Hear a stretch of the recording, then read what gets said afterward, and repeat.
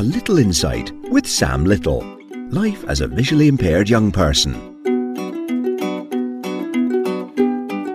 Well, this week has been all about London. I'm here for the week as part of a new job that I've gotten.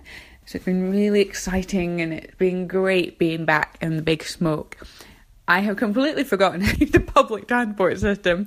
I was getting the tube after getting the Heathrow Express, and somebody must have seen me with what must have looked like rabbit in headlights lost look on my face, and very kindly offered to show me which station, or rather which platform I was going to, and they happened to be going the same way, which was really nice of him because I don't know what I would have done if he hadn't done so. I mean, I say that there is station assistant, but I can be quite bad. I get a bit stubborn and independent. I think I was all, oh, I know London, I know what I'm doing, I don't need any help.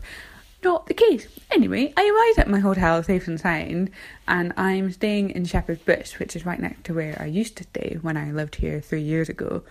And it's just this weird sense of deja vu, and it's great because I can go on autopilot and I know exactly where everything is, hardly anything changed.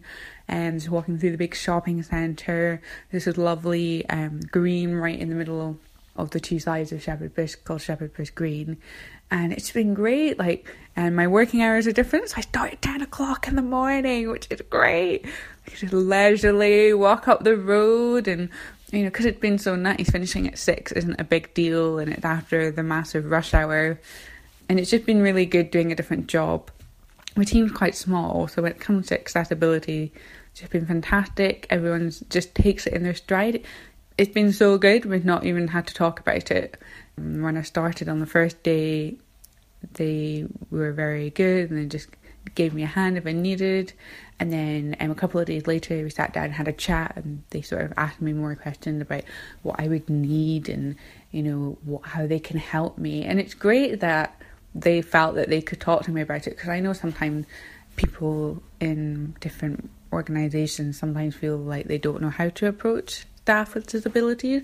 So it's not been a problem, which is absolutely fantastic. It's been great seeing all my friends again, and after I got over my rabbit in the headlight moment, getting about in the tube and the overground not been a problem. The only thing that I'm missing is my freedom pass. I have to pay for public transport. Luckily in Scotland you get the magical transport pass that covers buses, trains, even ferries if you wanted, but unfortunately in England and in London that's not the case. You have to have proof of residence for 3 months in London before you are eligible for a freedom pass. Unlike Scotland, it's just one big pot of money that covers the whole country. Transport costs for people with disabilities is covered by each borough. So I think they're a lot more strict about how much money they put into giving people free transport. I have a few issues with this, but I don't live there anymore, so I can't really say anything. Really looking forward to this weekend, seeing Mike again, because I've been working away from home. It's always difficult in terms of support, but I'm very lucky. I have lots of friends here. So far, so good. Only other thing I've been struggling with is training, trying to keep up my training for the Edinburgh Half Marathon next month. I've gotten very used to just relying on Dad and Lauren and being able to pop to my spinning class and my nice little routine in place. I did try to organise getting a guide runner in London, but I've not had much luck, which I was a bit disappointed about. I thought, London of all places, I'm bound to get a guide runner.